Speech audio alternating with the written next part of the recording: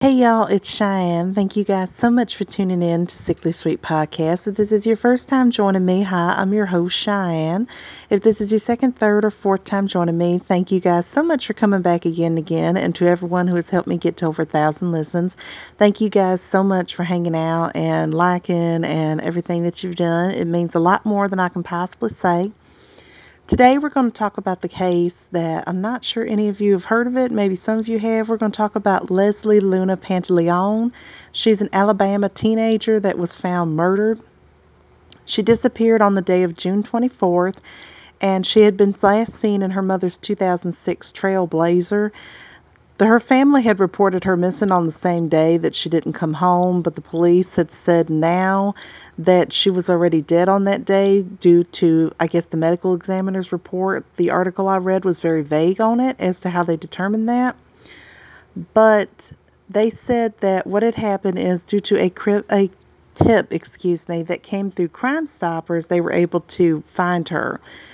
During the day of June 24th, she had got into a fight with three girls. All of them are 16 years old.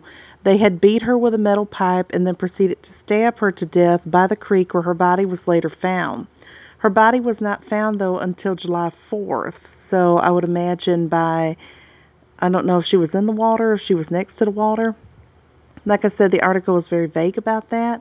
So I don't know if decomposition, if she had looked kind of waterlogged, if animals had gotten to the body, or due to the state of decomposition is how they were able to determine. I would assume it was the decomposition. I know, though, however, that because the three girls that committed this horrible crime are underage, the press has not released the girls' names, and they are being charged as adults instead of juveniles because this is murder. They have not entered a plea deal. And with lockdowns and stay-at-homes starting to go back into effect, I'm not sure exactly when there's going to be some kind of finalization to this. They do know that they are guilty, but the girls have not entered a plea deal as of yet. And like I said, because of coronavirus and COVID-19 spikes going, I don't know when court will be able to go process this and get everything going. I do know that they said that the girls took her phone, and they also took her mother's 2006 Trailblazer. As to a motive for the crime, that has yet to be determined. They have not released any pictures of the girls. They have not released their names. They haven't said if it was personal, if there had been like a bullying situation, if it was some kind of teenage thing, if it was a random attack, or if it was a fight that had went wrong because that's 3-on-1. I don't know because they haven't really released a lot of information, and I haven't even seen anybody really talk about this case. I don't know if maybe it's getting a little bit more coverage in Alabama where it's happened, or if it's not getting any coverage anywhere. If any of you know anything more about the case, please feel free to send me a message or tell me, in the message, is there anything? Have they released any kind of statements as to what the motive was for this case yet? I know that unfortunately a young girl lost her life, and three girls are now in prison and losing their lives because they had to do such a stupid thing. I mean, I understand emotions run high. I understand things happen, but you're not supposed to go out there and you're going to kill somebody. I mean, they're going to beat her with a pipe and then stab her to death. I mean, come on, what is going on here? Unfortunately, though, I do not think that as of right now there will be many questions answered. There's kind of more questions than answers on this, so I'm not exactly sure how to take that.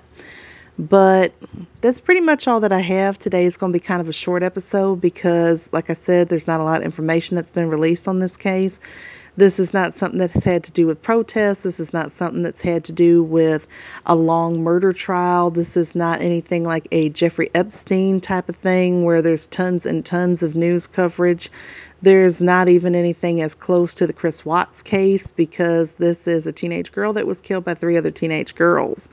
And until motive is released or some kind of more information is released, this is really all that we have to work with right now as far as being able to talk about it and share it with the public. Thank you all so much for listening. If you guys would like to talk about the case, share your ideals, or tell me if there's been any new developments, You can follow Sickly Sweet Podcast on Instagram, which is the best way to get a hold of me. But as far as listening to the show, you can find me on Apple Podcasts, Google Podcasts, Stitcher, Overcast, Anchor, as well as most podcasting platforms. Like I said, you can find Sickly Sweet Podcast on Instagram, which is where I'm usually most active. I do have a Twitter account. It's Cup and Cakes. It's CUPPINGCKAES. It's on Twitter. I'm not usually really active on there. I just usually share like a show now and then or retweet something if I'm mentioned in it or something. But I do have a Twitter account for the show. A Facebook page may or may not be coming because right now I'm kind of managing 2 social platforms by myself. And so that's kind of what I'm going on right now.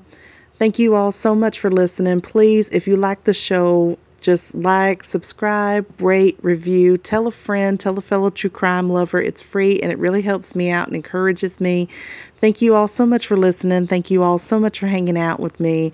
Thank you, sir. So many listens and kind comments. It means a lot more than what I can possibly tell you. And until next time, take care, y'all.